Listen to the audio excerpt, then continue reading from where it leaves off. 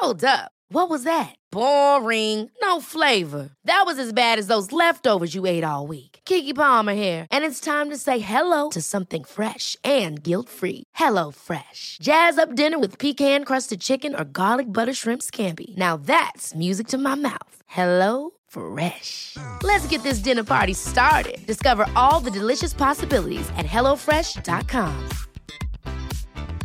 Many of us have those stubborn pounds that seem impossible to lose, no matter how good we eat or how hard we work out. My solution is PlushCare. PlushCare is a leading telehealth provider with doctors who are there for you day and night to partner with you in your weight loss journey. They can prescribe FDA-approved weight loss medications like Wegovy and Zepbound for those who qualify. Plus, they accept most insurance plans. To get started, visit plushcare.com/weightloss. That's plushcare.com/weightloss. Hello, everyone, and welcome back to The Shift. Des here. Very excited about today's episode. Just going to get right to it. This episode, myself and Katie chatted to Dr. Matthew Schulman, who's a board-certified plastic surgeon here in New York City. And he's a guy I know from playing golf, actually. And he kindly agreed to do the podcast. He's fantastic social media following. He's really taken the promotion of plastic surgery into the social media era. We chatted about the various different types of surgeries that there are, the changes in the industry, whether it's positive or negative, that it's become more popular, body image issues and how it drives people's, desire to have work done. Also, the diminishing stigma around plastic surgery, why there was a stigma. Very interesting conversation. Really great guy. I'll chat to you after the episode. Stay tuned. So, Dr. Schulman, how are you? I'm good. I think. I'm nervous. This is Katie. Well, yeah, but here's the thing. For the listener, Dr. Schulman is a friend of mine. Mm-hmm. We golf together. We do. So, I first of all, this is a favor to me. And I appreciate that because you're a very successful plastic surgeon. And you don't need to be wasting your time on the likes of us with our shitties. Well, it's my pleasure, but you came to me, so you made it really easy. I was here anyway, might as well hang out with you guys. I mean, listen, it's fantastic. I mean, I'm really interested in the subject.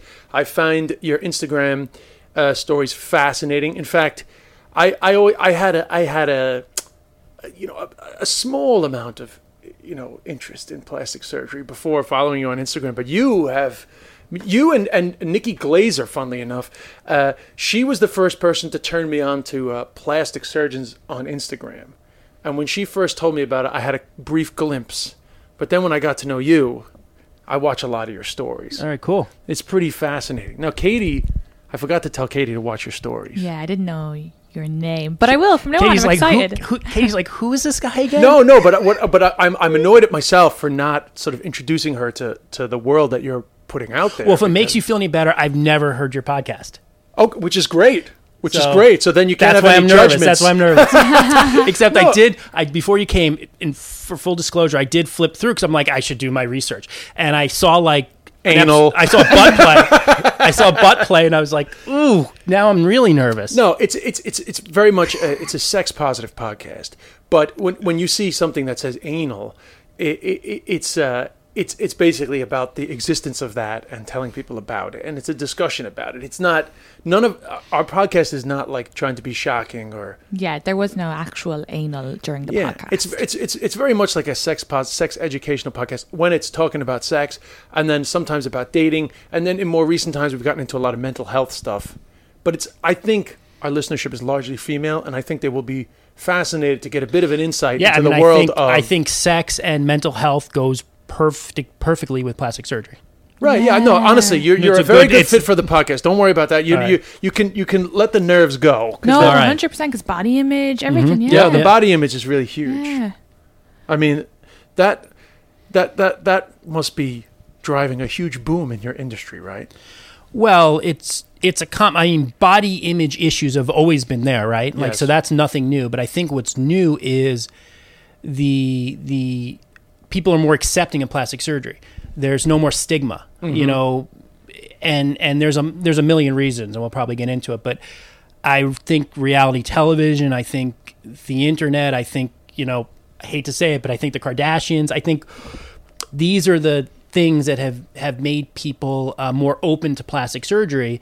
And then you combine that with, millennials who are just more open to things in general. I think that's what's caused a real boom in plastic surgery. And I do want to get into that, but just before we do. That was a tease. No, that's great. But what was it? So did you always want to be a doctor first and foremost? Like what was your sort of move to plastic surgery? Well, I always wanted to be a doctor. So that was sort of just one of those things. Like from childhood, it's like, I'm going to be a doctor? Yeah. I mean, I think it was, your typical baseball player, race car driver, astronaut, doctor, right? Like it's on the list. But at some point, when in high school, when you go to college, then, you have to have a pretty good idea of what you want to do. But, for U.S. colleges, if you want to go to medical school, you have to sort of pick a college that will gear you towards the medical school. So it really does take a lot of planning because if you think about, what I had to do was 4 years of college, 4 years of medical school, and then it was a 6-year residency program after medical school. So you're in the 12-year commitment, basically, for your career. 14? Oh, yeah, 14 years. So I was in 26th grade. So I always knew I wanted to be a doctor, and then when I was in medical school, I also knew I wanted to be a surgeon, because it's just the type of thing. You either want to be a surgeon or a non-surgeon. That's kind of like the normal thinking. Some people are just into the blood and guts and some people aren't. So I wanted to be a surgeon, and it wasn't until the end of medical school that I got exposed to plastic surgery. And I was like, wow, this is pretty cool because it's not cookbook surgery. When you're a general surgeon, you're taking out gallbladders or you're taking out an appendix. It's very much like a cookbook. Follow the instructions. Cut here, clamp this, tie this, and you're done. Whereas plastic surgery has a much more artistic aspect to it. Where, yes, I do breast implants and tummy tucks and Brazilian butt lifts, but every single case is different, and you don't know exactly what you're going to do till you're actually doing it. So it's a very unique field. And were you like the typical sort of cliche of, I got into plastics because I wanted to help burn victims to get their life back, and then found yourself in the cosmetics world, or? Yeah, pretty much, yeah. Because I feel like that's the thing. Like, I was like, originally I was working in the trauma unit. But remember, cosmetics really is a thing over the past, 5-10 years. I applied to medical school in 1996. So it was kind of before that. So at the time, I kind of always liked the cosmetic aspect of it, but you kind of have to say what they want to hear. Like, when you're interviewing. Oh, right. You have to pretend that you're. Yeah, or you. That's like, so say you went to Mount Sinai, is that right? Correct. For your residency? Correct. So when you did that round of interviews, do you have to make it seem like your mission is to save the world?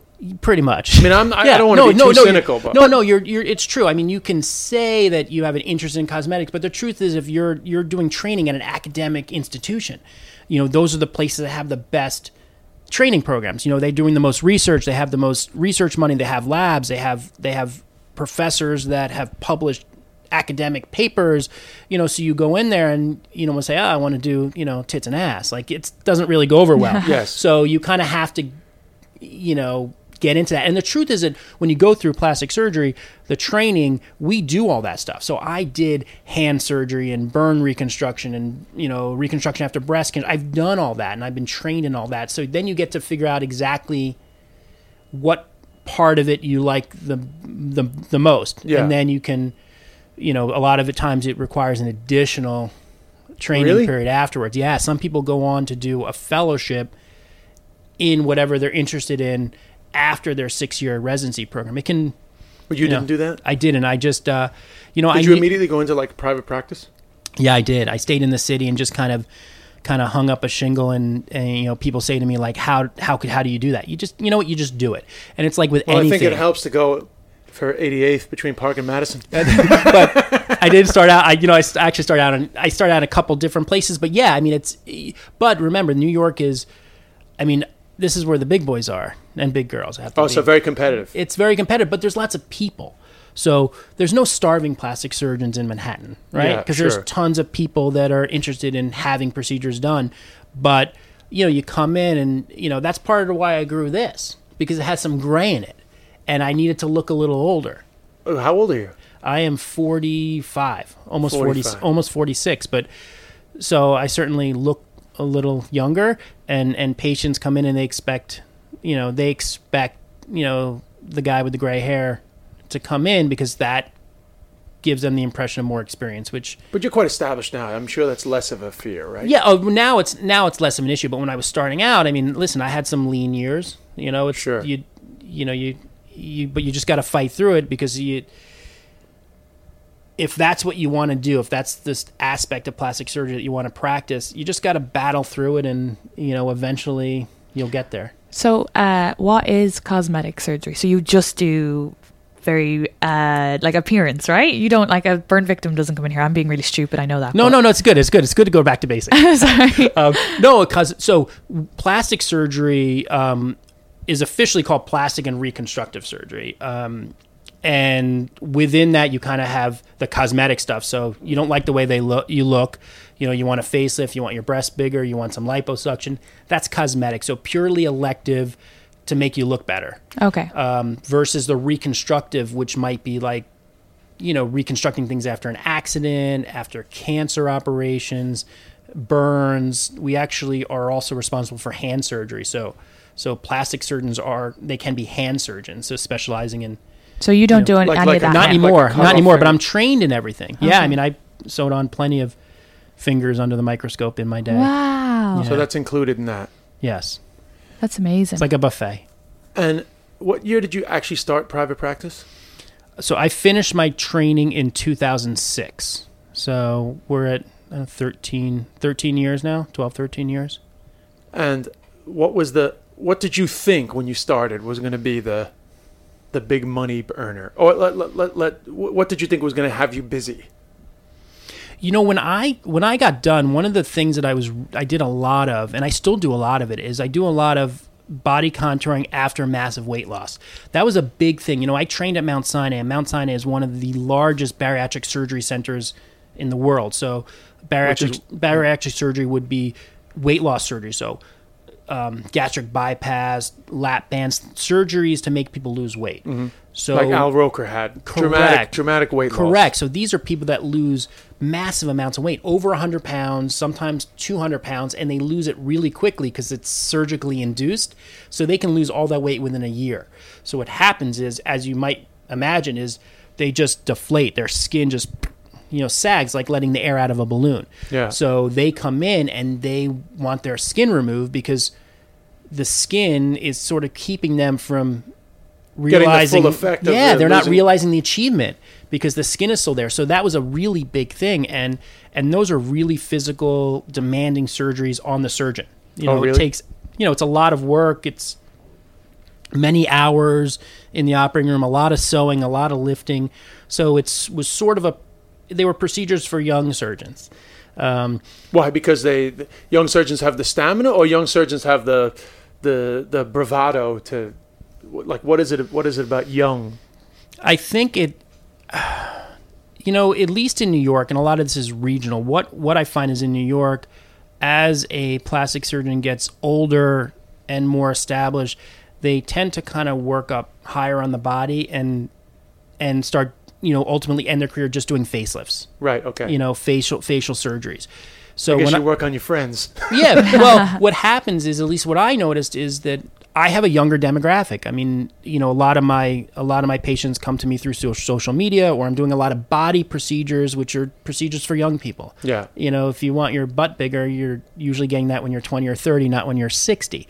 So my patients are younger, but as I go through and my patients age, I'll probably... Oh, right. Okay, I got you. My practice will probably evolve with my patients. So the bariatric, the body contouring after weight loss were procedures that were sort of newer. So the older established doctors didn't want to learn something new. By the way, how do you know how much skin to get rid of? Yeah.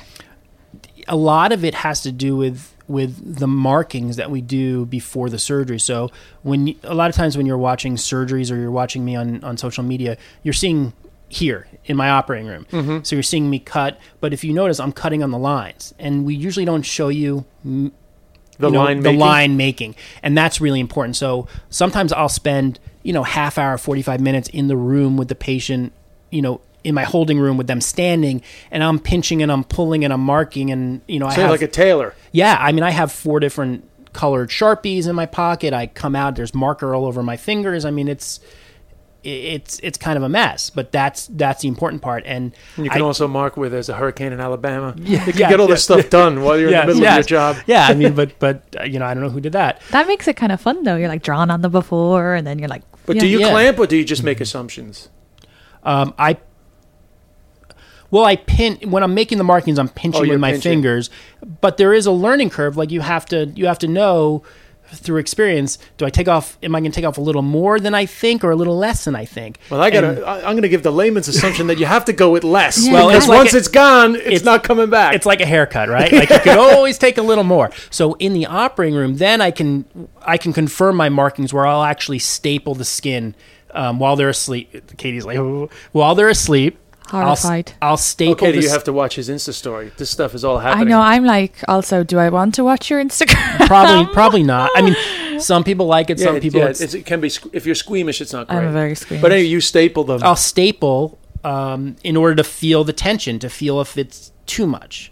Yeah. And that's how I confirm my markings. And if I need to make adjustments, I'll make adjustments. Right. So there's a little bit of improv.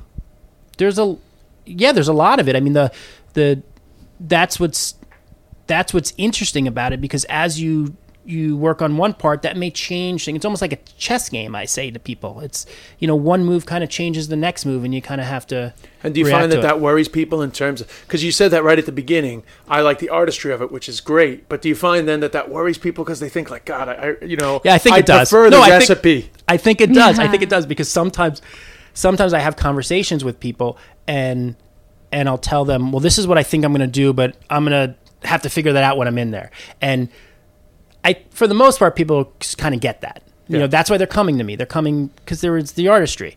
But I can see, I look up and some people are kind of like, I'm like, I know that makes you nervous, but that's kind of how it works. Yes. You don't want to commit to the lines you draw, because what if I'm in the operating room and I realize that doesn't really look that good.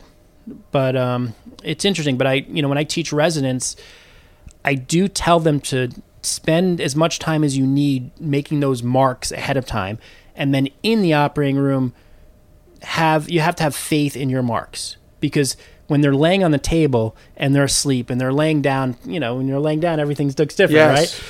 So that's not the time to start tinkering with things. So you have to kind of trust your markings. You can make little adjustments, but why did I spend 45 minutes drawing on the patient if I'm going to come in here and say, that line doesn't look right.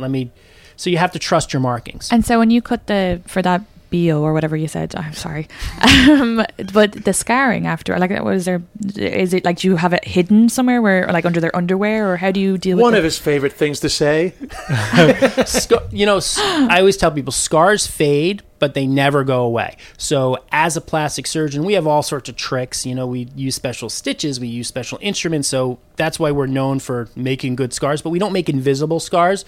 What I can control is the location of the scars. So if you're getting a tummy tuck where we're taking the skin off your belly, I can make it so that scar hides underneath a bikini. Mm-hmm. Now, I may not be able to control how thin that scar heals, because part of it is your body and what your body does, but I can control the location of the scar. So, we definitely do the best we can to hide the scars, but sometimes scars are scars, and if you're someone that lost a lot of weight and you have extra skin, like on your arm or something like that, you have to figure which would you hate more, a visible scar and no skin, or no scar and all this skin? Because if you're stapling them up, like up their leg, they're going to have a big long scar, right? Yes, but luckily I would never put a scar. We hide it on the inner part of the thigh, or in the groin, or if I'm trying to pull up lift the thigh, I'll do it through through incisions in the waistline, almost like you're pulling up. This is what he likes. He likes when I say it's the surgical equivalent of pulling up your pants. Wow. So he literally does that. He removes the skin and then he lifts it up. Wow. Isn't that? It is like art. It's like when I did sculpture. So it's the same. You have to have some sort of, that's why everyone's, oh, you're a plastic surgeon. Did you draw a lot? Was that your next question? No. Did you draw a lot when you were a kid? Yeah. I think every plastic surgeon to some extent was artistic. Wow. Now, my next question in relation to these decisions you make with how am I doing with the mic? Am I doing good? You're doing great. Okay, thanks. No, but how do you deal with the stress? I guess like everything, it becomes second nature, but your outcomes are hugely important to people, and the risk is high. Yeah. That there could be a mistake. Like, how do you keep calm in those scenarios all the time? I think some of it has to do with, you have to have that kind of demeanor in order to become a surgeon. So you have to be able to control your stress level. And that's why some people just aren't, made out to be surgeons. You know, the people that, like my wife, for example, sees a little drop of blood and she's like, oh my God, it's hemorrhaging, it's gushing. Like, versus when I see that, it's like, okay, it's, let's get a Band-Aid. Like, so you have to kind of have that. I think that's self-selects a little bit. Yes. But yeah, it's a big deal. These are real people on the other end of my scalpel, and the risk is huge. I mean, people could die. It's surgery. So we do what we can to minimize risks. We're trained in the procedures. We operate, this is a fully certified accredited operating room. So this operating room adheres to national standards. We use properly trained people. I use a board certified anesthesiologist. So we minimize the risk as much as possible. Mm-hmm. But you have to be aware of that as a possibility. And I think at least with what I do as a cosmetic plastic surgeon, I can pick who I want to operate on. So if someone has medical problems that place them at a little bit higher risk, I don't have to operate on them. Right, okay. If I was doing, reconstructive surgeries after an accident, you came into the emergency room and, this is hypothetical. But if you have a million medical problems and you're just a medical disaster, I still got to operate on you. Yeah. I have no choice. So at least here, when you come in to get your butt bigger, I'm going to get you checked out medically and make sure you're all good. I wouldn't come in for a bigger butt, and I'm not coming in for lipo, but if I was ever going to do anything, I feel like it would be lipo. What's lipo? Suck liposuction? Your stomach in? Suck your stomach in? Yeah, just getting some fat removed from your stomach. Or wherever, anywhere. Oh yeah, from anywhere. Sorry, but it's I'm speaking about myself. But, and it's funny because the viewers are going to be like, "Oh, well, Des, you're in great shape. You're always playing volleyball and running and on the Peloton 27 hours a day." However, there's always that spare tire. The best candidates for liposuction are people who are in good shape that have problem areas. So, I think liposuction or any body contouring procedures is never a weight loss procedure. It's just a shaping procedure. So okay. And how do you deal with unsatisfied customers? Like someone's like, this lipo's not good enough. What is that? Yeah, I think it's a good question in the sense that I understand that you would never want to play down the success of your business, but no matter how good a plastic surgeon you are, when you're dealing with body image, some people are not going to be right. happy. Yeah, I joke, but yes. There's always going to be unhappy people. The issue is specifically what are they unhappy about? Hopefully people aren't unhappy because there's a major problem.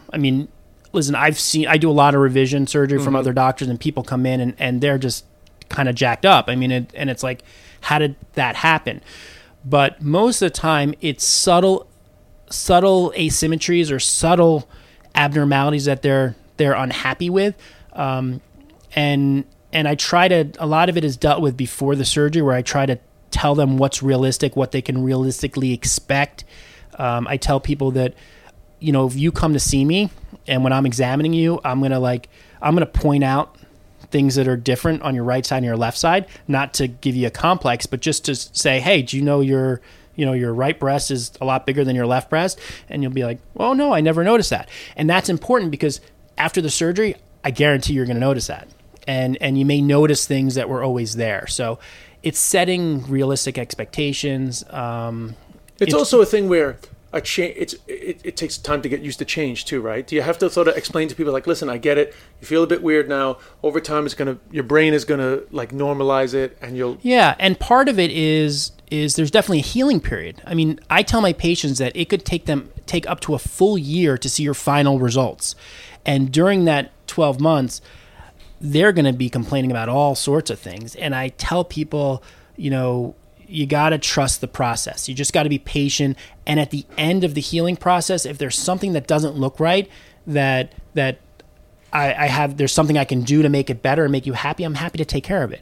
But most of the time, the things they were complaining about are not there after a year, or they're so subtle that nobody notices it. But, again, it comes down to, I think the biggest thing is trying to weed out people that are most likely to be unhappy. Yes. Yeah. Or have unrealistic expectations. Yeah, and that's why the consultation's important. Like I'm looking at their body, but I'm also trying to gauge their like mental stability. Yeah, because there are just some people where you just know that no matter what you do, they're going to be unhappy, and I'd prefer them not to be unhappy with me. Yeah. Do you have to do a lot of bringing people back from big changes?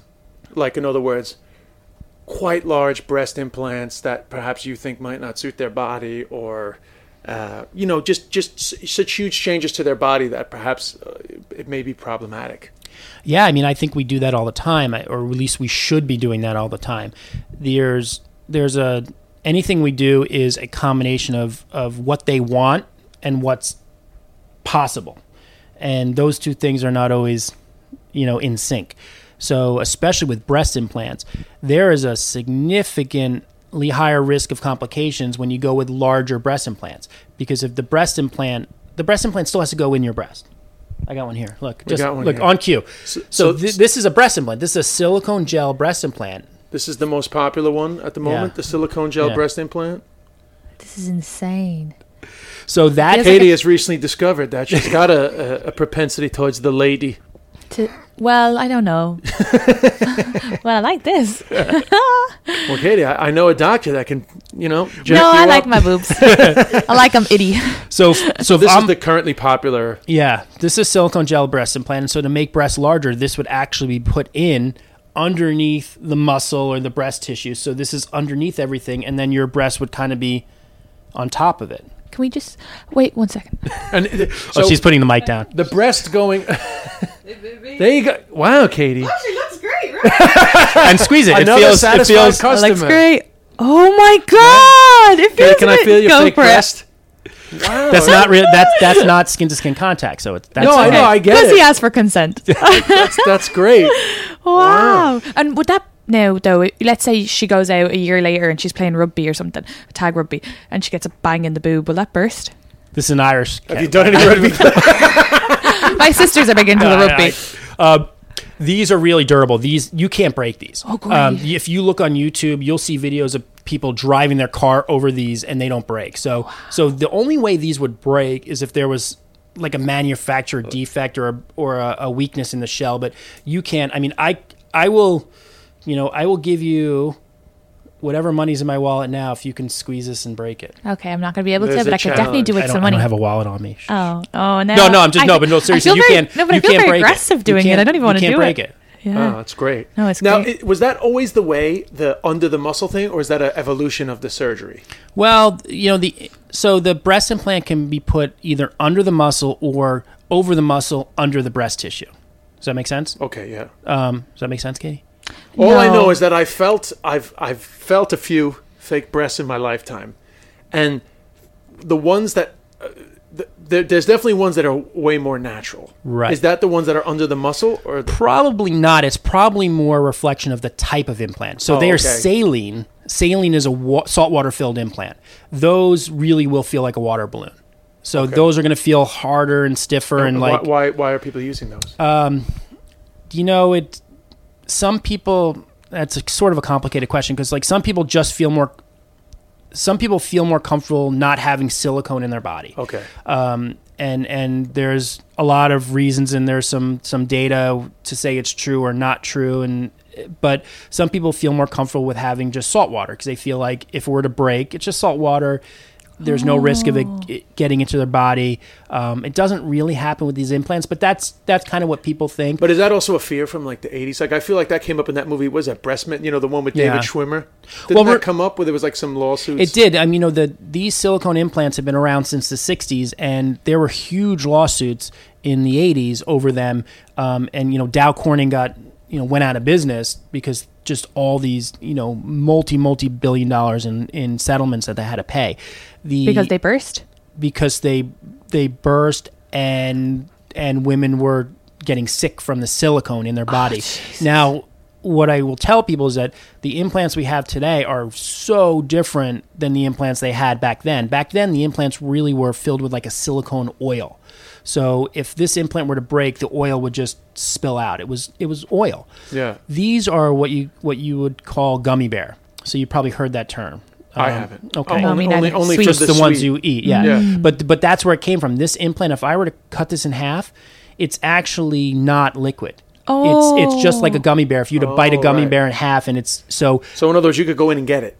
Well, and the more important thing is that if this were to break, it'll break, but the stuff won't leak out. Yeah, that's great. So it's very, very, very different. So yeah, because honestly, and this is not just to like make sure that nothing's controversial, but you don't hear about that stuff much anymore.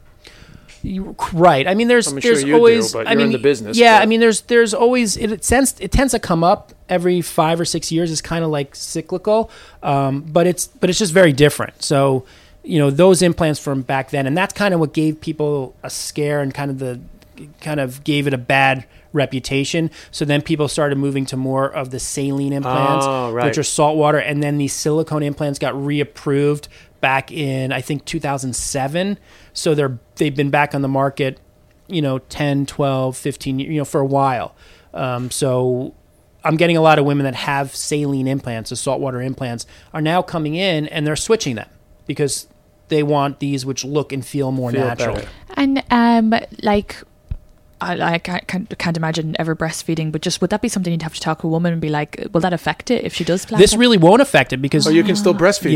Yeah. I mean, the implant's put in a position that doesn't affect anything with the breast. We're going behind everything, so the milk ducts, the connections, everything's still completely intact. Sensitivity? Almost always intact. There is depending on what incision you use to put the implant in, you can have a slight change in sensitivity of the nipple, although it's not very common. No, it's just one of the things you put on the thing. So right. Just so you know, this is a possibility, right. but it's on the list. Rare. Like when you get your 2 out. But so you can breastfeed with implants, but what I do tell women is, remember, not everyone's able to breastfeed.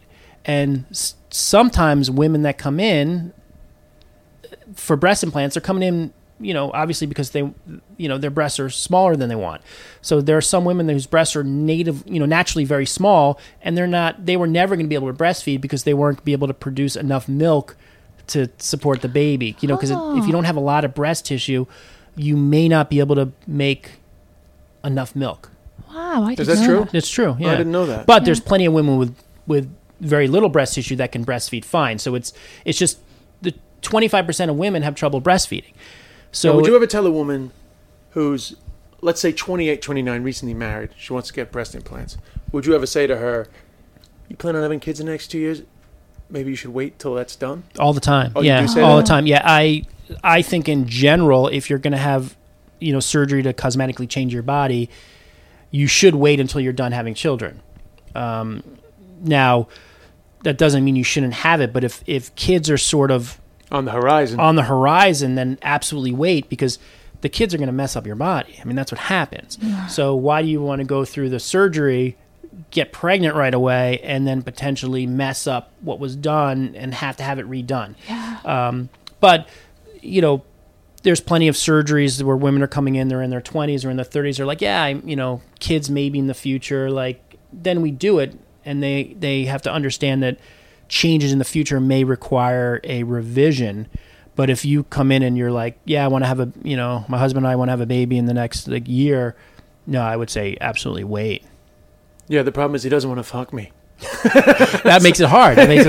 Yeah. I need to make, I mean, I'm kidding. But what's your percentage of Well, actually, what's the sort of list of your procedures and their popularity? So That's what you want to know? That's exactly what I was thinking. You stole the question out of my brain. Katie, do you want to ask the question? What is your list of procedures?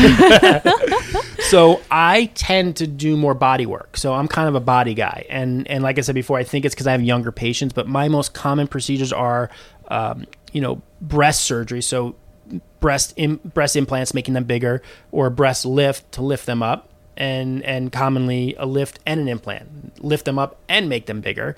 I do a lot of tummy tucks. I do a lot of liposuction, and I do a lot of butt augmentations, Brazilian butt lifts, which is making the butt bigger using their own fat. Wow, what a great reuse of fat. It's like recycling. Yeah, I mean, it's, we keep a small carbon footprint, and, we like to be green here. And that has to have been improved by the Kardashians. I feel like the trend in big butts really can be stemmed back to the keeping up with the Kardashians. Yeah, I think you're right. I mean, I think that there's a couple people through recent history who've been known for their big butts. And if you think back, remember when J-Lo, everyone was like, "Oh, J-Lo, her butt's so big." You look back now at pictures, like, that's really not that big. Very average butt in terms of size. It's good. Sorry. Like you're about to get hate mail from. God, no, an amazing ass, amazing ass. A-Rod's coming after you. Sorry, an amazing hiney, but average in size. Not humongous by the standards that we know today. Right, it was J-Lo first, and then it was Beyonce. Right, that was the next person. But it really was Kim, and again, a lot of it can be traced back to her. How was it possible, though? I always wondered, how did they stretch her skin to make such a big arse? Well, what's an arse? An arse is an ass. An ass. Okay. See, I need a translator. I don't know. I mean, it's, I can't really comment specifically on what procedure she may or may not had done, but if you inject fat, if you suck fat out of someone, then you inject it into their butt, the skin will stretch. Oh, so I didn't realize it's sucked out and injected in. Yeah, I thought it was like an arse implant, like one of these in your arse. You can have an arse implant. Am I doing it? It's great. You can, but that's an implant. That's a foreign body, and it doesn't look and feel as natural. It's one thing to put this in your breast, but in your butt, the implants are more of a solid silicone, so they feel a little firmer. But it's evolved from that, right? Did it start with implants and then? Yeah, it started with implants, and then we started doing more of actually transferring fat. And I probably did my first Brazilian butt lift. I think it was 2007, and at the time there were very few of us doing it. I mean, that's part of the reason why I do so many, and I have a lot of patience for it, because I was doing it from the beginning. Right. Because there is a lot of negative publicity around the BBL, safety-wise, not around getting it done, because it's very popular, but there seems to be a huge amount of people suggesting that it's not safe. Well, I think that in the wrong hands, it's not safe. The statistics show that the Brazilian butt lift, so buttock augmentation through use of your own fat, is the fastest growing procedure in plastic surgery. It's over the past 2 or 3 years, it's really skyrocketed in terms of the number, which means that there's a lot more doctors, and not always plastic surgeons. There's a lot more doctors performing the procedure, and they may not have the appropriate training to do it. And then as a procedure becomes popular, it becomes commoditized, and people start looking for, cheaper places to have it done. I mean, isn't that mad? It's crazy. I mean, there's certain things that I don't think you should cheap out on. No, right? God. Yeah. Sushi and plastic surgery. Those are the two, right? I mean, name another one. Really, that's it. Dental work. True. Yeah. Well, laser eye surgery. Yeah. No. Anything with laser eye surgery. Yeah, anything with your. Yeah, for LASIK, buy one eye, get the other eye. I don't need that. I'll pay full price. Yeah, I'll save up. Right. Full price for me. I'll pay double. I'll pay double. It's my eyes. Yeah. I was thinking about that, though, when I was researching plastic surgery this morning, just because I don't know anything about it other than I said to you already, the swan. But I guess laser eye surgery and getting braces, that's kind of like plastic surgery too, right? And that's similar in like you're fixing, it's like an easier. Well, I did want to bring up that comparison actually in relation to the stigma around plastic surgery.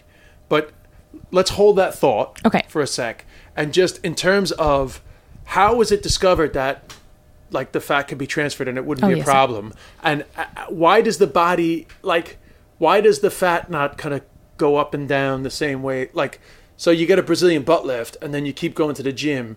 How is it that the fat remains and your body doesn't eat it? It can change. Right. It will change. Yeah. So fat cells are living cells. So what we figured out is we can take those cells and kind of move them like a little transplant. Just like you can transplant a kidney or a lung or a heart, we're transplanting, essentially hundreds of thousands of small individual fat cells. So when we move it from one place to the other and it sits there long enough for, a couple weeks, it'll start to grow its own blood supply and become a living part of you again. And what's interesting with this procedure is, or with any fat transfer, is those cells are still fat cells. And if you gain weight, those fat cells will get a little bit bigger. And if you lose weight, the fat cells will get a little smaller. Because if you gain and lose weight, you don't gain or lose number of fat cells. Your fat cells that you have in your body is a set number that you're born with. It never changes. But if you gain weight, those fat cells get plumper. And when you lose weight, they shrivel up. That's how you get fatter or get skinnier. Mm-hmm. Wow. So now you've shifted those fat cells down there. So is there how does people not have like abnormal changes? They can. I mean, it's so if I were to do the procedure on you and then you were to gain 10 pounds, most likely your butt's going to get a little bit bigger. If you lose 10 pounds, it might get a little bit smaller. But remember, we're putting these fat cells in, really just kind of scattering them around and evenly so that little changes will occur evenly. It's not like one spot will get bigger. Well, suddenly and you get like a little clump. Right? Yeah. Correct. And now if you do it improperly and you just kind of squirt in the fat into one lump, that's not going to work because those fat cells will actually die because the fat cells in the center of that lump can't ever get a blood supply. It's I tell people it's really is like, if you think about it, it's like seeding a lawn. You got the dirt and you got to throw the seeds out. You can't just dump a pile of, like when you fill in your divots, right? You got to... Your divots? What's that? Golf is a metaphor for everything. For God's sake. So and interesting, about 30% of the fat cells that you put in don't take. They die. Oh, really? Yeah. So they'll just die. And if a fat cell dies, it just becomes a little speck of oil and your body just gets rid of it like it normally just deals would. with it. Yeah. Now, your body has fat cells, so you move the fat cells. What happens in the area that they left? Yeah. You can never get fat there again? Generally not. I mean, I don't want to say never, but if you were to gain weight, you tend not to gain the weight in the area you had liposuction. Now, you gain a lot of weight, eventually it's got to go somewhere. It's probably will go back to that place, but if your trouble area is your belly, the spare tire, the typical guy area, kind of around the lower back. Yeah. So if I did my back fat. Yeah. What are my muffin top? Muffin top. Yeah. Yeah. Do you deal with a lot of muffin top? Yeah. You don't know this term? We do, but it's usually that's more of a female term. Oh, okay. So guy, I think you were right with spare tire. Yeah. I don't mind. I'm genderless when it comes to terms. I've seen some muffin top. So we'll call it your spare muffin top. Yeah. You're making me hungry. When I take that out, like so tomorrow when you're laying on this table and we're doing the surgery, and then later, when your Peloton breaks and you start to gain that weight back, it probably will go to whatever other area in your body is, like kind of like your next area. So it shouldn't go back to that spot right away. Right. So can you take all the fat places out everywhere so that you can never get it again? Fat cells out everywhere? In theory, yeah, but remember, you're not removing, when you do liposuction, you're not removing all the fat cells in the area because there's supposed to be a layer of fat. Mm-hmm. There has to be. Kept some, right? Yeah, there's got to be a nice layer of fat between your skin and your muscle. Yeah. If you take out, and what we're trying to do with liposuction is making that layer just thinner. If you take out everything, that's when bad things can happen, and that's where you can, you see the pictures of Tara Reid. Those old bad. I mean, it's plastic surgery gone wrong. Those are some fun websites. Yeah. So what happens in situations like that is all the fat was taken out. So now you have kind of skin. The deeper layer of the skin can sort of she gets all queasy when I Sorry. It gets. You're right. Yeah. It kind of gets stuck down to the muscle, and it kind of scars down. So that's where you get all this like rippling, so she has this weird stuff. Yeah. Yeah, and that's because of over aggressive removal of fat. So. Jeez. And somebody, well, particularly like at her peak, she's a hugely successful actress, clearly made a lot of money. How was she, like, who are the irresponsible people? Or is it more just her drive, body image issues? I'll tell you when we're not on air. Okay. But I mean, like, well, that's the battle, isn't it? Yeah. Somebody comes with body image issues. I mean, okay, so this is a hypothetical, nothing to do with Tara Reid. But you take somebody who was like anorexic in their youth, they're quote unquote not actively anorexic, but huge body image issues. How do you fight against them trying to do stuff that's... Well, you have to learn to say no. Yeah. I mean, you just... So in that situation, what happens that people don't say no? You know, the money? Sometimes it's the money. Sometimes it's, especially when it's someone who's famous, like people, you know, kind of get caught up in, you know, in medicine, we call it VIP syndrome. That's part of the reason why famous people can have problems. I mean, there's, you know, Joan Rivers, you know, had a very, you know, tragic complication from a procedure that shouldn't have had that complication. And it turns out that a lot of things were sort of done wrong along the way. Corners were cut because of who it was. Yes. So we call that VIP syndrome. So you have to get away from getting caught up in, listen, we all like celebrity patients, yes. but it's hard, and it's hard to say no to them. Yeah, but sometimes you just have to. You have to, you know, like I treat everyone the same.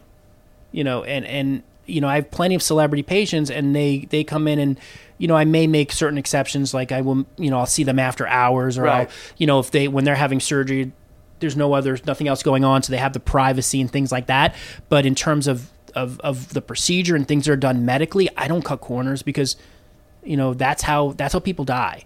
So you just have to learn to say no. And part of what I'm looking for when I'm doing a consultation is people with unrealistic body image, you know, unrealistic expectations or a skewed body image. I mean, there's something called body dysmorphia, you know, BDD, body dysmorphia disorder, which is a real, you know, medically recognized disease, where people, it's actually fascinating. People will look in the mirror and they will say, my nose is grotesque, it's so huge, it's curved to the left, and you look at them and their nose really isn't that bad. It's not even a matter of like opinion, it's they just see their own image is so skewed from reality. Yes. that those people will never be happy, even if you will never be able to give them exactly what they want, even if you give them exactly what they want. So in plastic surgery, we're always on the lookout for that patient. Yeah, because you just can't operate on them. You just can't, because it's just, there's so many bad things that, you know, you're just gonna have someone that's gonna be unhappy and torture you forever because you just can't make them happy. And they're probably going to go down a slippery slope of eventually harming themselves, right? Maybe. I mean, it's associated with other mental health issues. But the problem is, like you alluded to, is that there's somebody that will do that surgery for them. You know, there's somebody down the block who's going to say yes when I say no, and we have a responsibility, because, you know, once you have a problem and a complication, you can't always fix it. Yes, and it's so serious. It's such a serious thing to be left with. Yeah, and it's your reputation as well. So it's better to have a good one than doing a... Right, but I've had... Yeah, but it's also the concern for the human being. Yeah, it's both. Yeah. I mean, it's, you know, we're still... You know, even though I do, you know, cosmetic surgery that's all about, you know, just appearance. It's not really... It doesn't really matter, right? It's not... But it's just about appearance. But, you know, I'm still a doctor. Yeah. You know, I'm still a physician, and I still have a responsibility, you know, for patients and to do the right thing. And, you know, we take a Hippocratic oath. I mean, there's all sorts of stuff involved. There's an ethics involved, and, you know, there's bad people in any field. Yeah. Which brings me to the question of ethics, which is not a concern of whether it's ethical or not that you're doing this, but I guess on a broader spectrum, it's why do we not try to push more the concept of just be happy with who you are? You know, do you ever question what drives the demand in terms of, you know, how important image is, the increase of, you know, the increase of social media, that people are looking at themselves more, that there are certain negative things that drive the demand? Does that ever bug you? No. No, I'm just kidding. No, of course. It's such a slippery slope because you don't want to dismiss self-image, right? Because if you're happy with yourself, so many good things can happen from that. You can improve your interpersonal relationships. You can improve your professional relationships. Like, you feel better about yourself. There's just so many good things when you feel good about yourself. Now, the question is, do you have to look good to feel good about yourself? I think to some people, some people, it's very tightly connected, but they can go overboard. And so I'm okay with patients that come in and say, I'm unhappy with this part of my body because it just makes me really unhappy. All I do is think about it. I know once this is fixed, I'm just going to feel so much better about myself. That's a pretty healthy outlook on things. The problem is when people come in and say, I want to get this fixed because then, my boyfriend will like pay me more attention, and I'm going to get that promotion at work and, everything's going to be great for my life. That's a little bit more of a leap. Once you make a direct connection between the physical and the result without acknowledging that there's this whole bunch of stuff in between. So it's kind of a gray area. Yes. But it's naive of us we can't really just sit here and say that, yes, everyone should be happy with themselves. But the truth is people aren't, and we have safe ways that can change it. But it's a slippery slope. We got to be careful. Especially with things like the Brazilian butt lifts, which are so popular, but that is clearly a trend.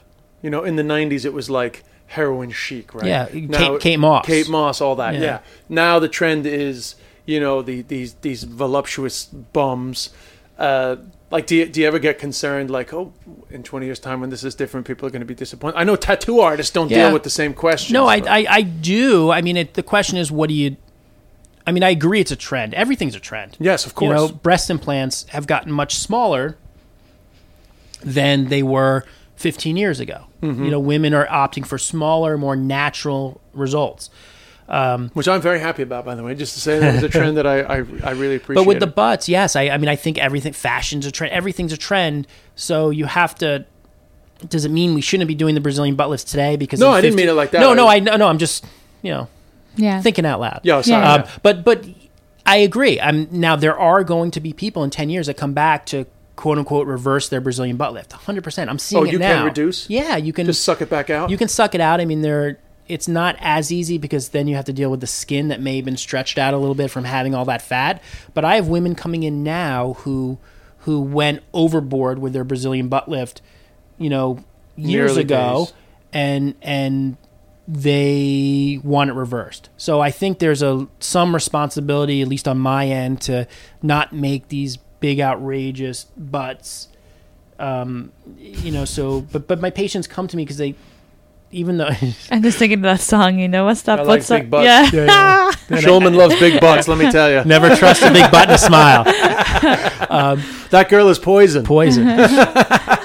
So at least my patients come to me because even though my butts are I make kind of big butts, they're natural looking, which sounds really crazy to say, but it's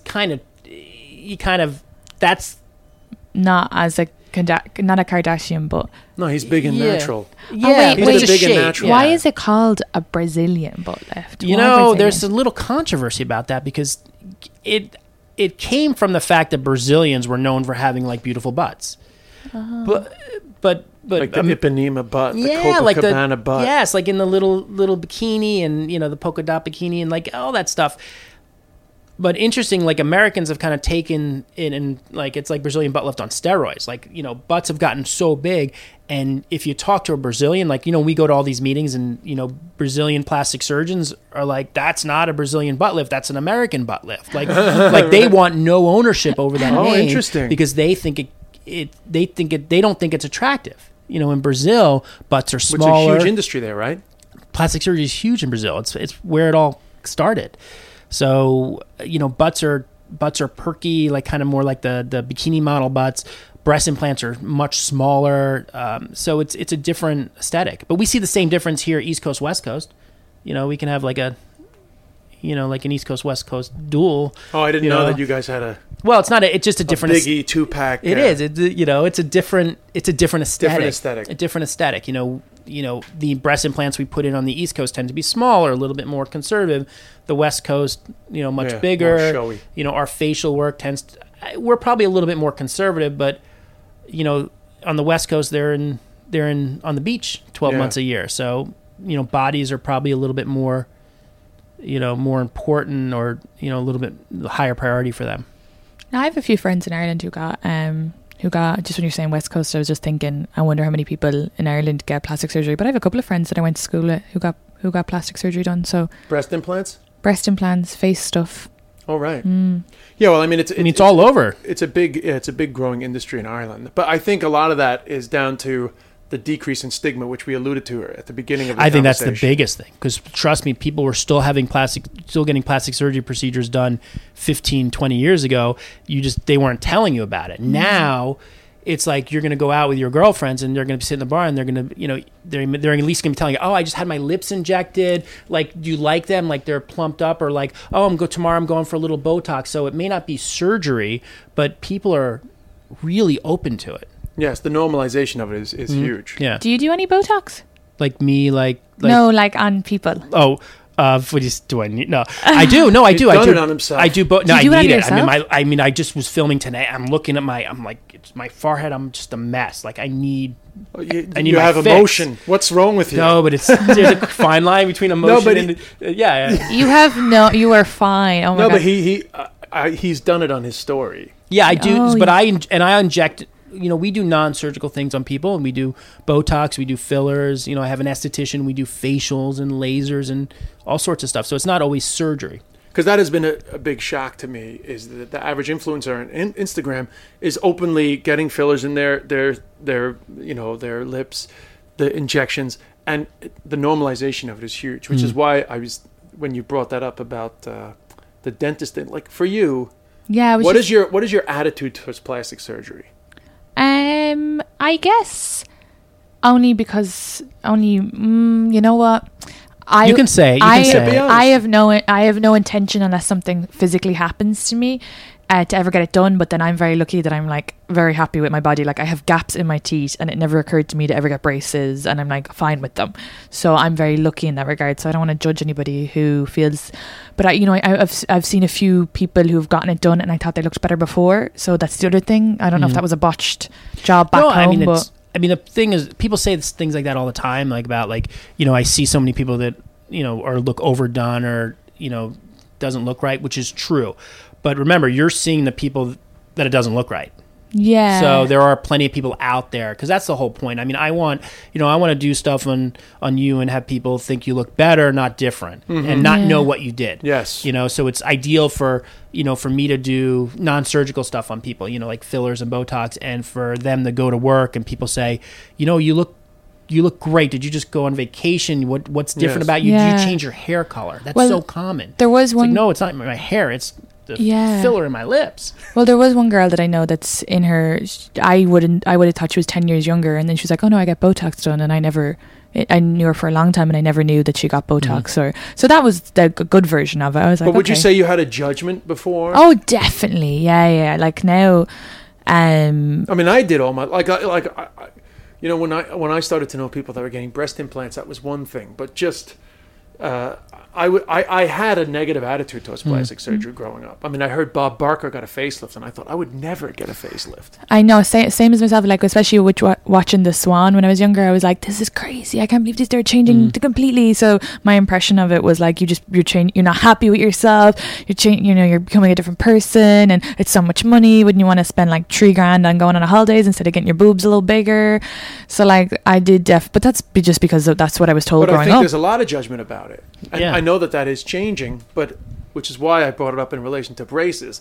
I always wonder why some people were like, I would never get plastic surgery. And then I asked them, would you get braces? And they were like, that's different. And I wonder, why is it different? Well, it's not. Well, that's what I thought about today, because I was like, actually, do you know what? It's funny when people do, because obviously I don't have a judgment on it anymore. But it's funny when people do have a judgment on it. But we've all, like, my brothers and sisters are 12 and they're getting braces. Like, their kids are getting braces, so they have perfect teeth. Well, not even braces. The big thing now is veneers, right? Yeah. Yes, there's two there, baby. that's such a, like there's plenty of, Michael Appa on Instagram. He's a cosmetic dentist. He does really great, tooth work, doing veneers. So like there's a lot of really good Instagram social media pages out there specifically for like, dental work. And they're still, I think they're going through it now because there's always been a big stigma about veneers, right? Yeah. And now it's so different. Maybe it's technique, I mean, I always thought that you had to like file down someone's tooth to little like points in order to get the veneer on, but you don't, it's they have to shave it down a little bit. But so I think that, the cosmetic dentistry world is probably experiencing this a little bit too, where things are getting destigmatized. Yeah. Well, I mean, I have veneers because I cracked both my teeth playing rugby when I was 18. Jesus. Didn't expect 2 rugby references in the one interview, but there's definitely not the same. Even veneers, there's a broader acceptance of cosmetic dentistry than there is to cosmetic surgery, I would think. But I think there's a difference. If you tell people I have, these are veneers because I cracked my tooth playing rugby, that's 3 references. Same reference doesn't count. But it's very different than saying, I'm on stage all the time, like my smile's really important to me, like, and then you have everything done a little bit more electively. Yes. Right? Yeah. Oh, yes. No, 100%. 100%. But there's tons of people. I see these I'm like, I need to get my teeth done. About your teeth. I have a gap. There's no wrong with gaps. I like it. My daughter had the same gap. I hate to digress or change the subject to my daughter, but she has the same gap, and she has braces, and her gap's gone. I'm like, you liked her gap. I was like, you kind of miss it. Yeah, this is the Schulman gap. Well, and braces are expensive, but it's much more. I think it must be much more affordable now that my brothers and sisters can. And get it's it, just it much more like in the States. It was just a thing. Yeah. It's only more of a recent thing in Ireland. I don't mind having a gap. Like I know when I was bullied for it as a kid, and I was definitely, even when I came over here, a guy said it to me when I was out drinking. He told me I looked like a horse because of my teeth. It was so ugly. I couldn't believe he was saying that to me. I was like, look, your face. He was negging you. I know, it was awful, but it's not nice because I just moved over here. I was a little bit more. I was younger. I was a little more innocent. I was very upset by it. Like I remember crying over it. Oh, jeez. Whereas now, gaps are after coming back into fashion. And Michael Strahan, Cara Delevingne, I think, and I actually get a lot of compliments for Strahan has a gap. Strahan has a gap. Yeah. And look, Madonna had a gap. And, that's true. Yeah.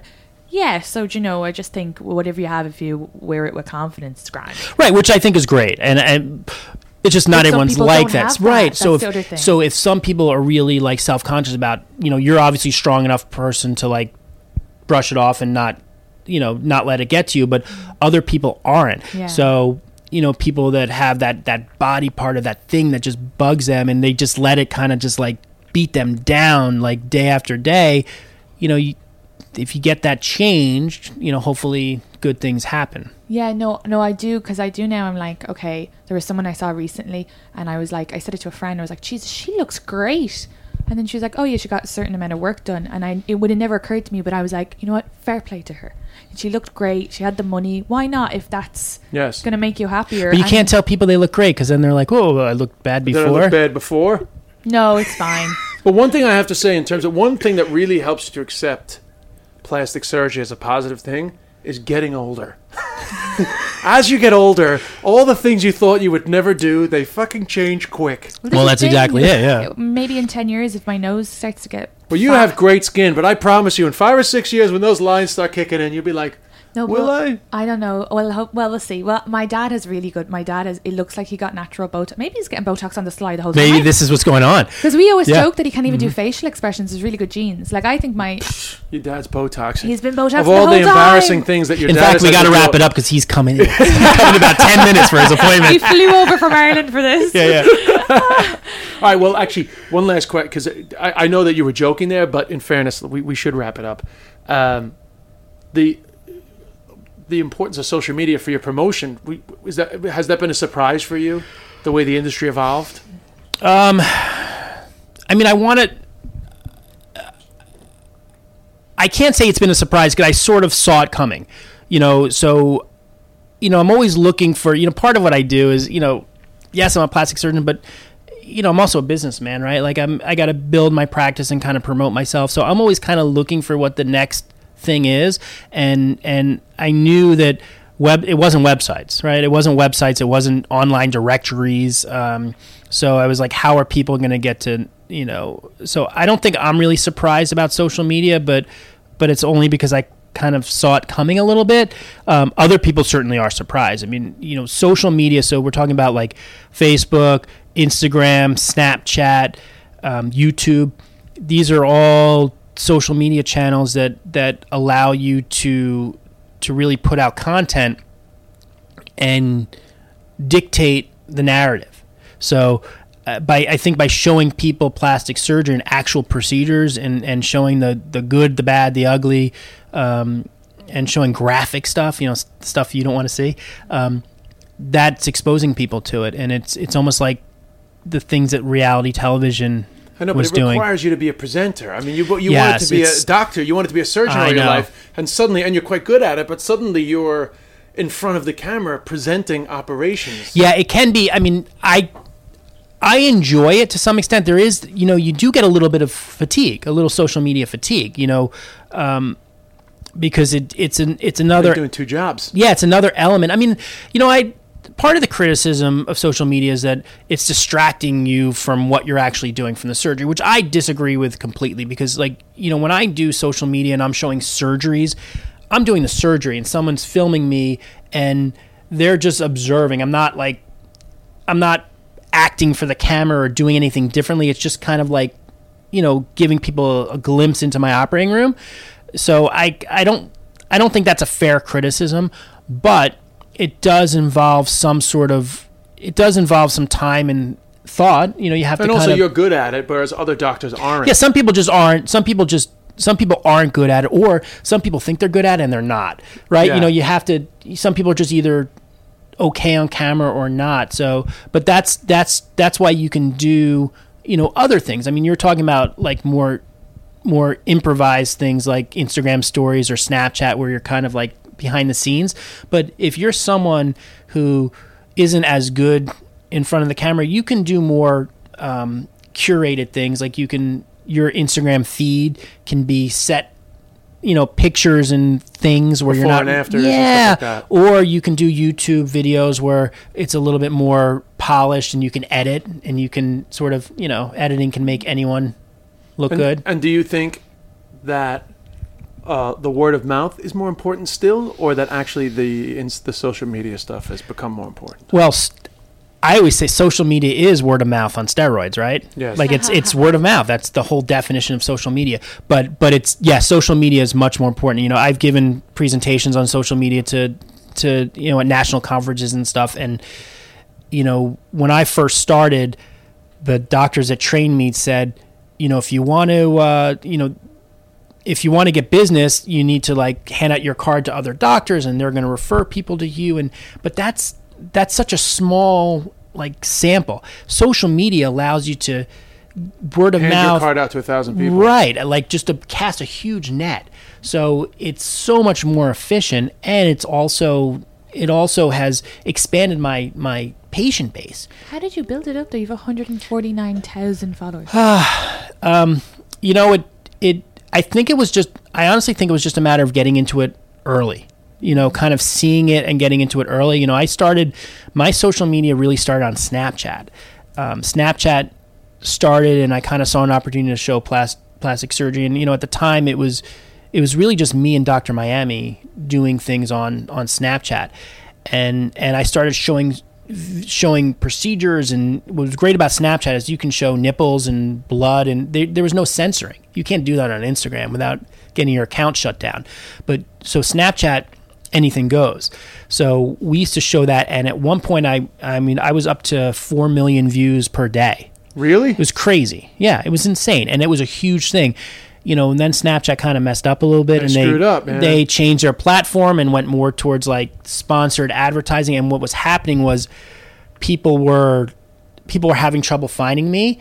And then I saw Instagram kind of like coming along, and it was like, which horse do I bet on? And as much as it pained me, I kind of started doing more Instagram, and because I didn't want to, And that's where the vanity is. Yeah, and I don't love Instagram for a lot of reasons, but particularly the censorship. And also especially now, they seem to have they're taking on a very body positive approach, which I think is always good, but I think they're doing it to the detriment of plastic surgeons and people in like the beauty industry. So they're kind of, I think they're kind of stopping our growth, and they're trying to promote more paid. They're trying to make money. Yes. So what you're going to find now is the accounts aren't really growing like they used to. Yes. My growth happened 2, 3, 4 years ago. Now the accounts pretty much topped off. It's flatlined because that's what they're kind of throttling us. Which is what Facebook did, and it's the same company. Yeah, that's the same thing. I mean, on Facebook, and you're only going to grow if you buy ads and do promoted posts. So it's a business, and which I get. I mean, it's a platform that I've been using for free for these many years, and it's gotten me so much in revenue. So who am I to? Yes. I can't complain. I mean, I kind of, it was a benefit, and they're a business, and they can do what they want. Katie, I've asked all the questions. You have any? No, we covered everything that I was going to talk about as well. If you were going to get a procedure, what procedure do you think you'd get? Me? Do you know what I would get? But I don't think it's possible. Anything's possible. Like a full good posture all the time. Yeah, that's not possible. If you could stick like some screws in there that I'm just. Well, no, that you have to take her to the gym, and you got to work on your. I know. There's still, But diet. these braces that they're selling on Instagram are bullshit. By the way, Oh, if you see the shoulder brace thing, I was going to buy one. bullshit. They market. Did you try it? No, but I've done all the research on it because my mom, God rest her soul, had a terrible posture. But like, Oh, thanks by the way for that story today. Oh, sorry about that. Yeah, Well, it was just an honest moment. I know. An honest I moment. It was sad. So, I like to commodify my grief. Anyway, my mother bought that thing. And at the time, I was like, it's bullshit. But then I started seeing the advertisements coming up on my Instagram Yeah, because you probably search for it, and now it's like they're in your head. But anyway, they I Google and basically it does nothing. Right. What would you get done? Is What there would- like psyllium balls? Well, Silicone balls. You can There get are, a silicone. there I are. was offered a silicone Do eyes implant. get big? But can they? Well, I know but I mean, for guys who have 2 balls, do they look to get bigger balls? I don't think Like bigger a- balls. I don't is think a bigger thing. balls is a that would be thing.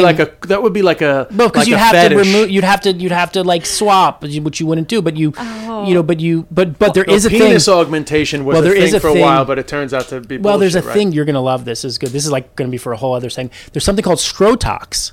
Scrotox, Which is make them less saggy. well, so they inject Botox into the scrotum, and to make them smoother. Your scrotum smoother. I like a wrinkly balls. Well, I just That's a scrotum you're I talking like about. a wrinkly scrotum. But the problem with that, and I've been quoted in a lot of articles when this first came out a couple of years ago. Like they called me to like comment on Scrotox. I'm like, it's bullshit. Like, because the whole point is to make the balls kind of smoother and lift them up. But there's a muscle in there, which is why it's kind of wrinkly, and also why you won't understand, but also Sometimes why like it's tight and sometimes it's if you're loose. cold, Yeah. the muscle contracts, brings your testicles closer to your body in order to keep them warmer and protect the sperm. That's really nice. And when it's hot, they get looser and further away from your body to cool them. It's a thermostat. It's like a nest for your Isn't that your lovely? balls. Yeah. That's just the human body. Isn't the human body amazing, Katie? But so if you Botox that muscle, they're gonna relax, and it might get smoother, but it's actually gonna make them saggier. Yeah. But there is a thing called Scrotox, but penis enlargements. Really, does that work? That doesn't So work. penis augmentation. I mean, my one was very unsuccessful. Luckily, no one's complained since it's retracted to its original position. No, my understanding was that penis augmentation not really a successful operation.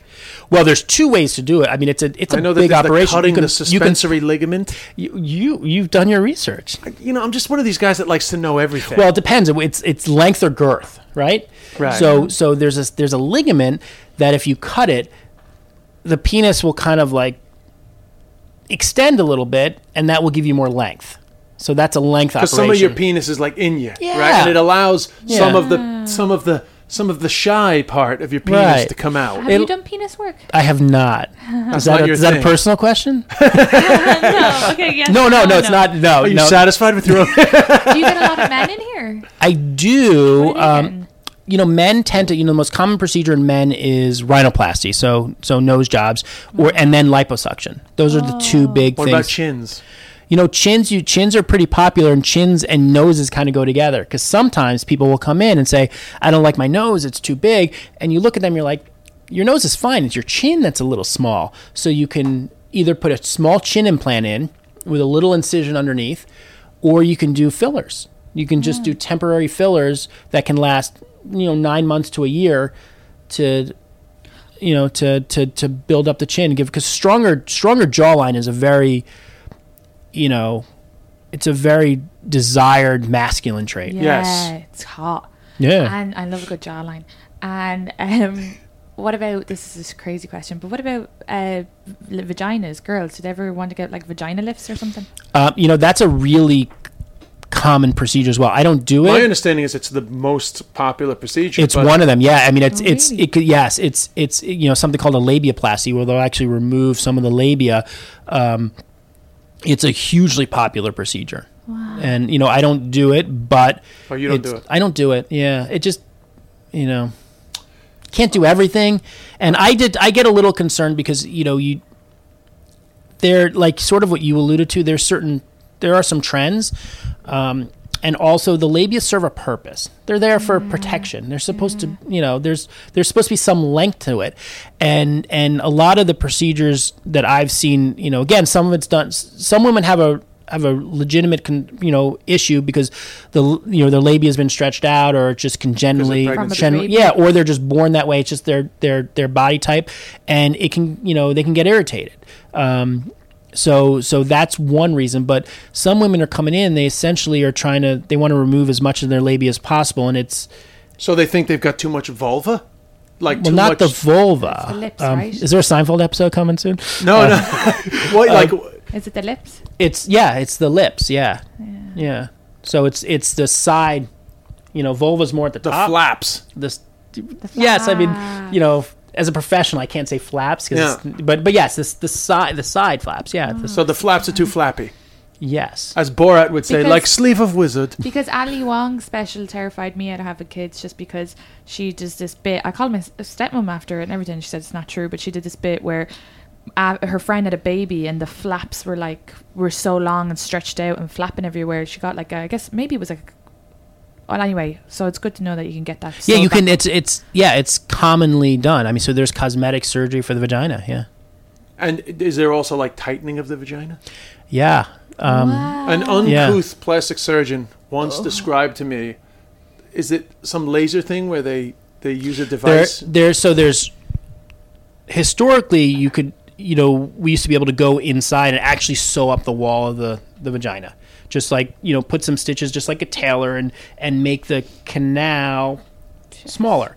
And now what they're doing is they're using energy devices, so a laser, essentially a laser that the end of the laser looks like a sex toy. I mean, it goes in, they heat up the area, and it causes a controlled thermal injury so that the tissue kind of tightens and contracts, and surprisingly there's no pain. It's completely Sounds painless, perfect. but it causes some tightening.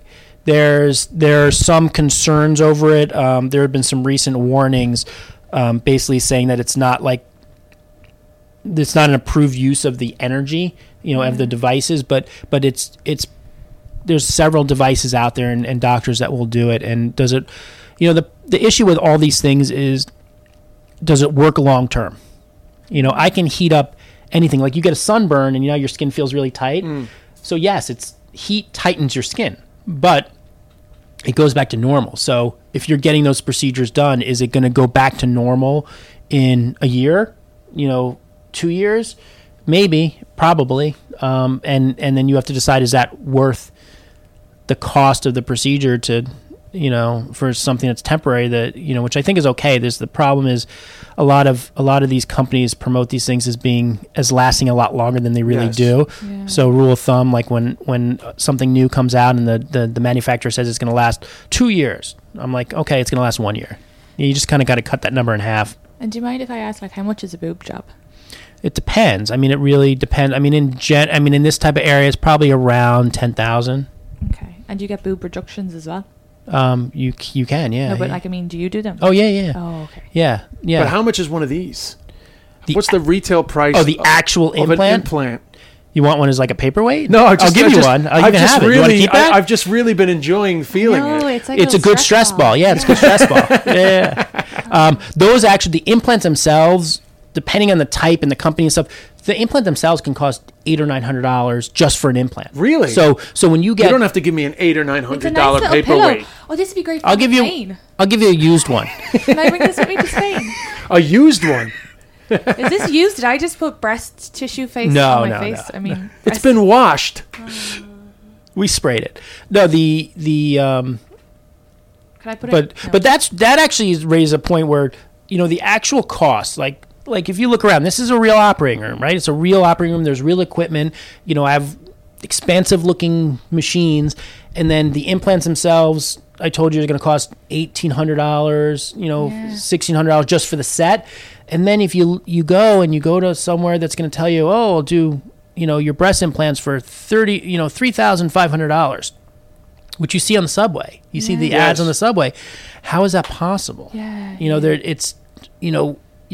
They're still running a business. So I get really concerned about cheap plastic surgery because corners have to be They're getting cut being somewhere. cut, right?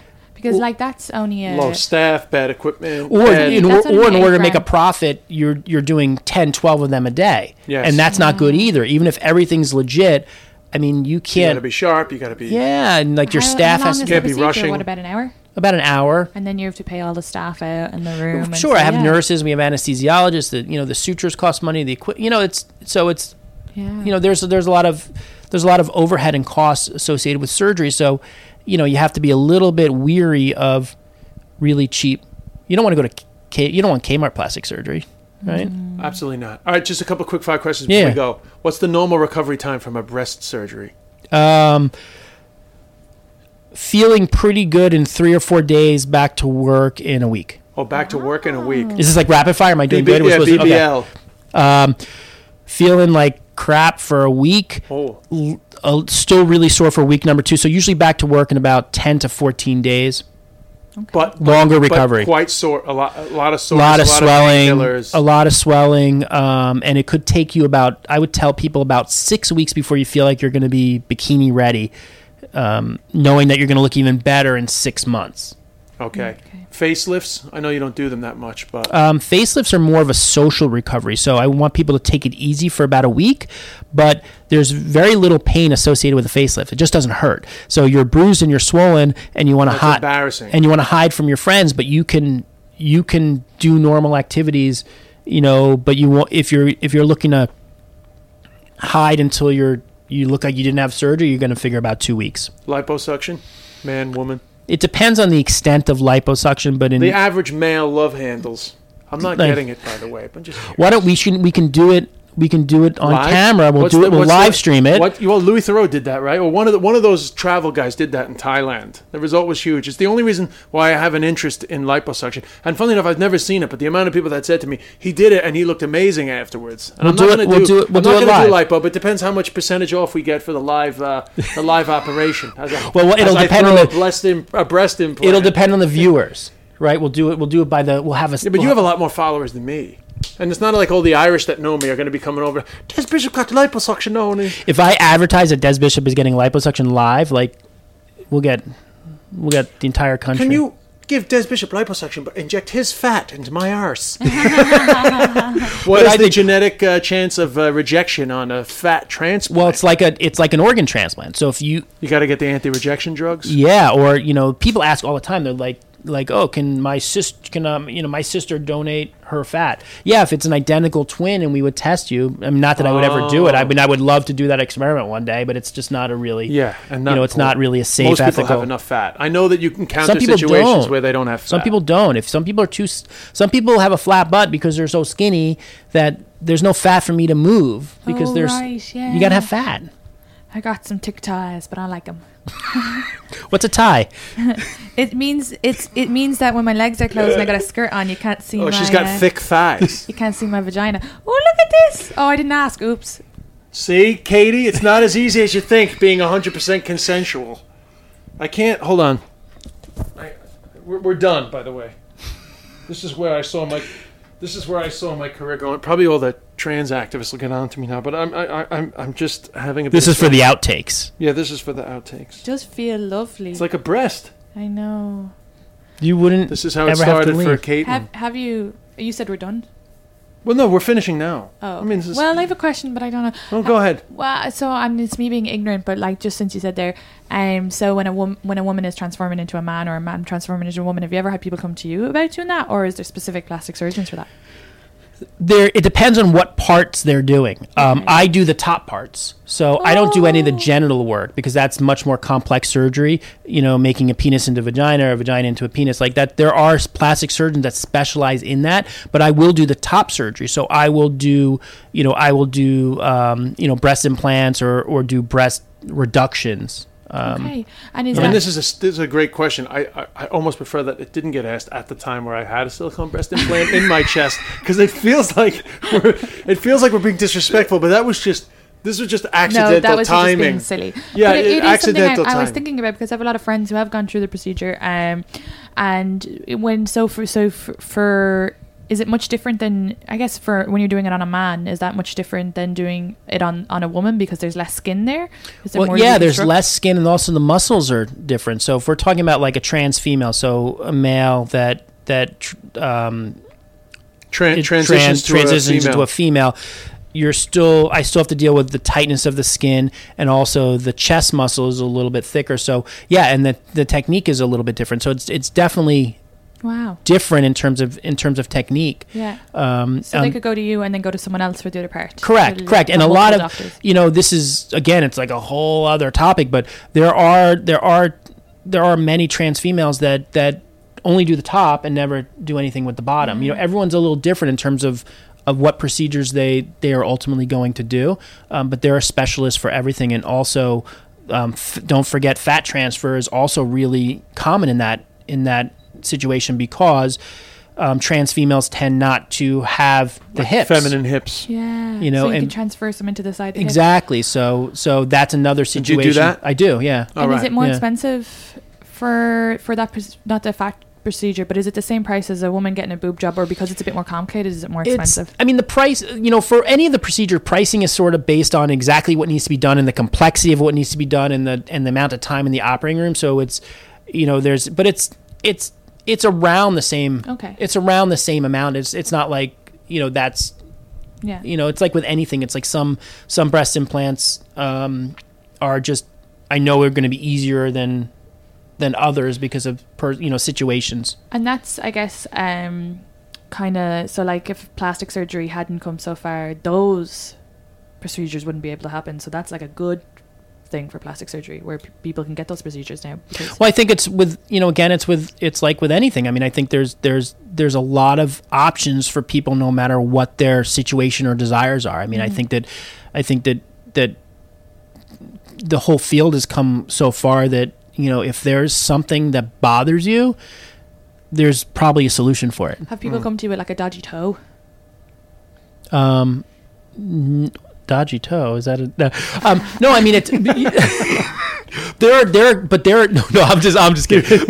There are beautiful questions about trans, and then suddenly, what a shift to the dodgy toe. Well, I have this is all going to be fixed in post-production, right? No, I quite like it, actually. I like the natural. No, there are podiatrists who do cosmetic surgery of the feet. Yeah, so there's a whole field. Yeah, like bunions and hammer toes. And I got some dodgy feet from playing Gaelic football Gaelic football with boots that were a little too small, and I kind of was like, it'd be grand. But and that's a big thing in this country. Also, a lot of the dancers, ballerinas. There's a whole. Well. There you go. You must have dodgy toes. Oh, the ugly. I remember. She has the feet of a 1860s Chinese woman. I had an ex-boyfriend say to me once, and it was such a weird thing. He might have actually now in hindsight had a foot fetish because he said, "You're lucky your face is pretty because your feet are really ugly." That was the Katie sentence meets he said. the fucking I think that's assholes. the opposite of a foot fetish, though, right? Yeah. But I mean, because he was so devastated at ugly feet. Negging your feet. He was negging my feet. They are ugly though, and I don't mind. They're covered in shoes. We better go. By the way, I definitely have a parking ticket, but I was enjoying the conversation too much to.